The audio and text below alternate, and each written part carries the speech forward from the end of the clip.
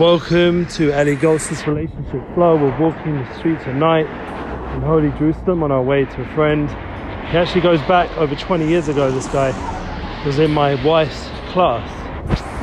So the continuation of school days continues in Jerusalem over 20 years because it is our 40th birthday week. Isn't that exciting?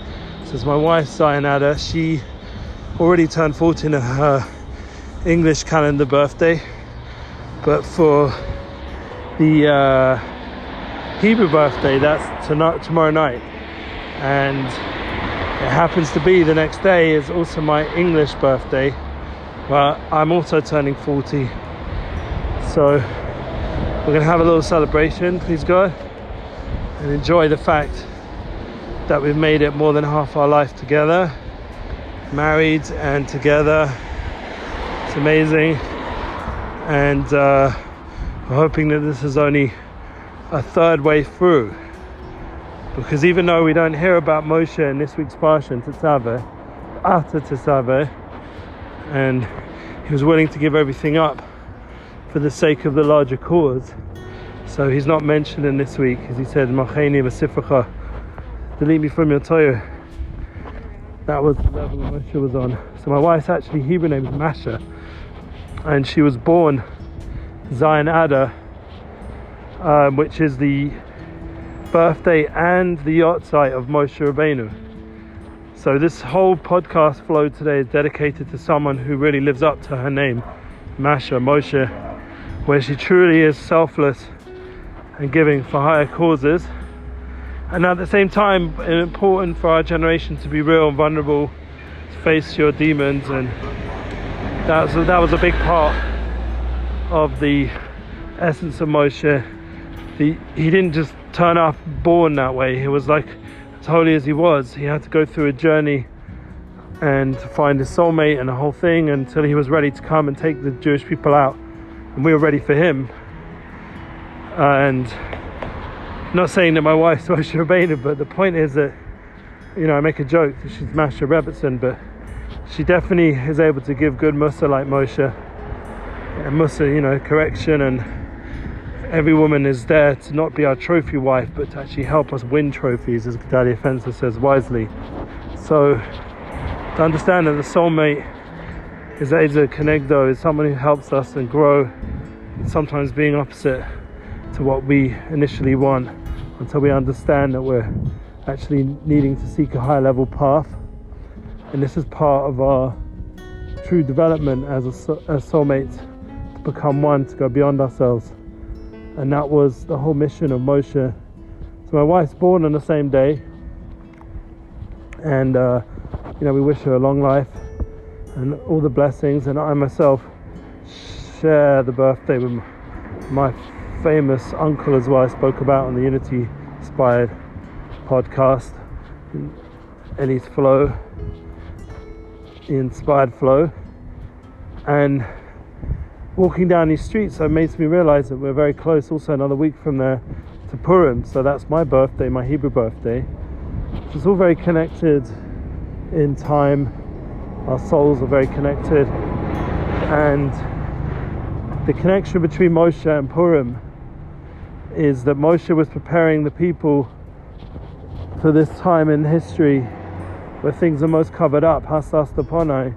There's never been such a covering like our generation, where there's a coronavirus and there's all the crazy politics. There's an election tomorrow, and there's so much craziness and distraction from our focus and our relationship between us and Hashem, between us and our soulmate, that we have this mission to like overcome specifically this time, and to see the Mordechai and Esther, to see the connection, to see the relationship, even if, God forbid, our wife is taken away, like happened to Mordechai, and they still were able to do their mission together, even not in close proximity, to the point where it was like unbelievable that they were able to function as a married couple some way or form, without going into all the details. But that's the power of relationship flow, that no matter what, you keep that connection, even in a generation where there seems to be so much dividing couples, so much distraction, so much to pull away. a man's focus, a man's eyes to be solely on his wife, but to fight that initial drive and to be focused only on the one that you were chosen to be with for eternity.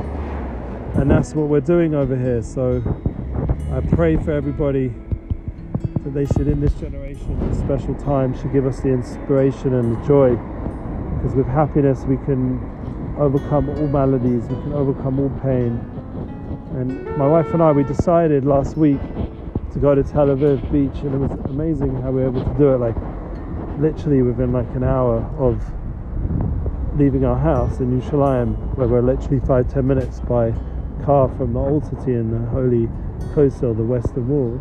We were able to make that trip within a short time, and it was amazing to be able to be there with the sun setting and just take that time out from everything. And it wasn't even done in like this like whole like, you know, cheshbon, like chokhmah, like whole strategized formula. We just knew deep down that we had to do that, and we just left our home and our work and everything and just went. And we didn't even really know, but the train's so quick, it took us so close to Hagana, and within about half an hour walking through some beautiful streets of Neve Tzedek and other places, we were there. We were by the beach and the sunset, and it was just so beautiful. So we really have to appreciate the journey we're on and the ability to be able to just go where we need to go together as soulmates. Today we finished a really hard meeting, and we didn't even have to communicate. We were like already sitting in Kasefet having a coffee. It wasn't even like, you know, like a discussion. We just knew that's what we needed to do, and that is a very special point where you start to sort of be on the same wavelength and just go on the same journey. So even where you have those moments of seemingly opposition, you also have those moments of intense harmony.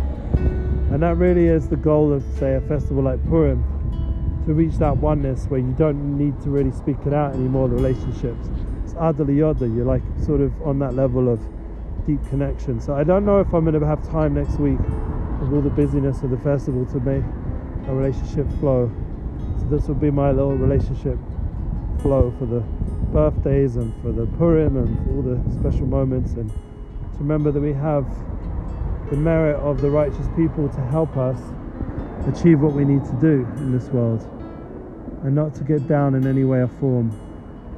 So I'm giving you all a blessing that you should be blessed with that relationship that's so deep and so powerful and profound that you never feel like you're not communicating, you're not together. And I can't wait to see you all in your relationship flow.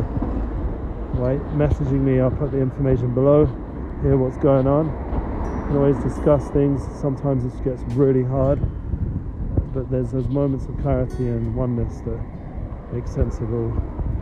So we should be blessed to experience that on a daily level, and to appreciate what we have and say thank you.